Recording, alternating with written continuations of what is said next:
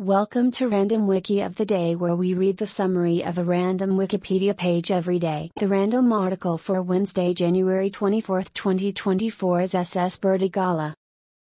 SS Burdigala was an ocean liner that sailed the Atlantic Ocean from 1898 until World War I. The ship was built as the Kaiser Friedrich in 1898 for Norddeutscher Lloyd, NDL, a German shipping line. Designed to break the speed record for a transatlantic liner and thereby win the Blue Ribbon, the Kaiser Friedrich never achieved the necessary speeds.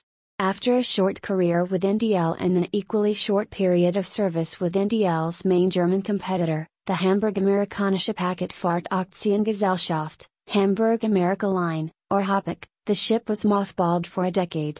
After being sold to the French shipping line Compagnie de Navigation Sud-Atlantique, it re-entered service as SS Burdigala.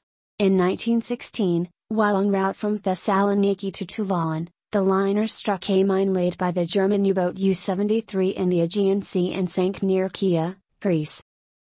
This recording reflects the Wikipedia text as of 03 UTC on Wednesday, January 24, 2024. For the full current version of the article, search Wikipedia for SS Burdigala. This podcast uses content from Wikipedia under the Creative Commons Attribution Share Alike license. Visit our archives at wikioftheday.com and subscribe to stay updated on new episodes. Follow us on Mastodon at wikioftheday at masto.ai. Also check out Curmudgeon's Corner, a current events podcast. Until next time, I'm Sally Standard.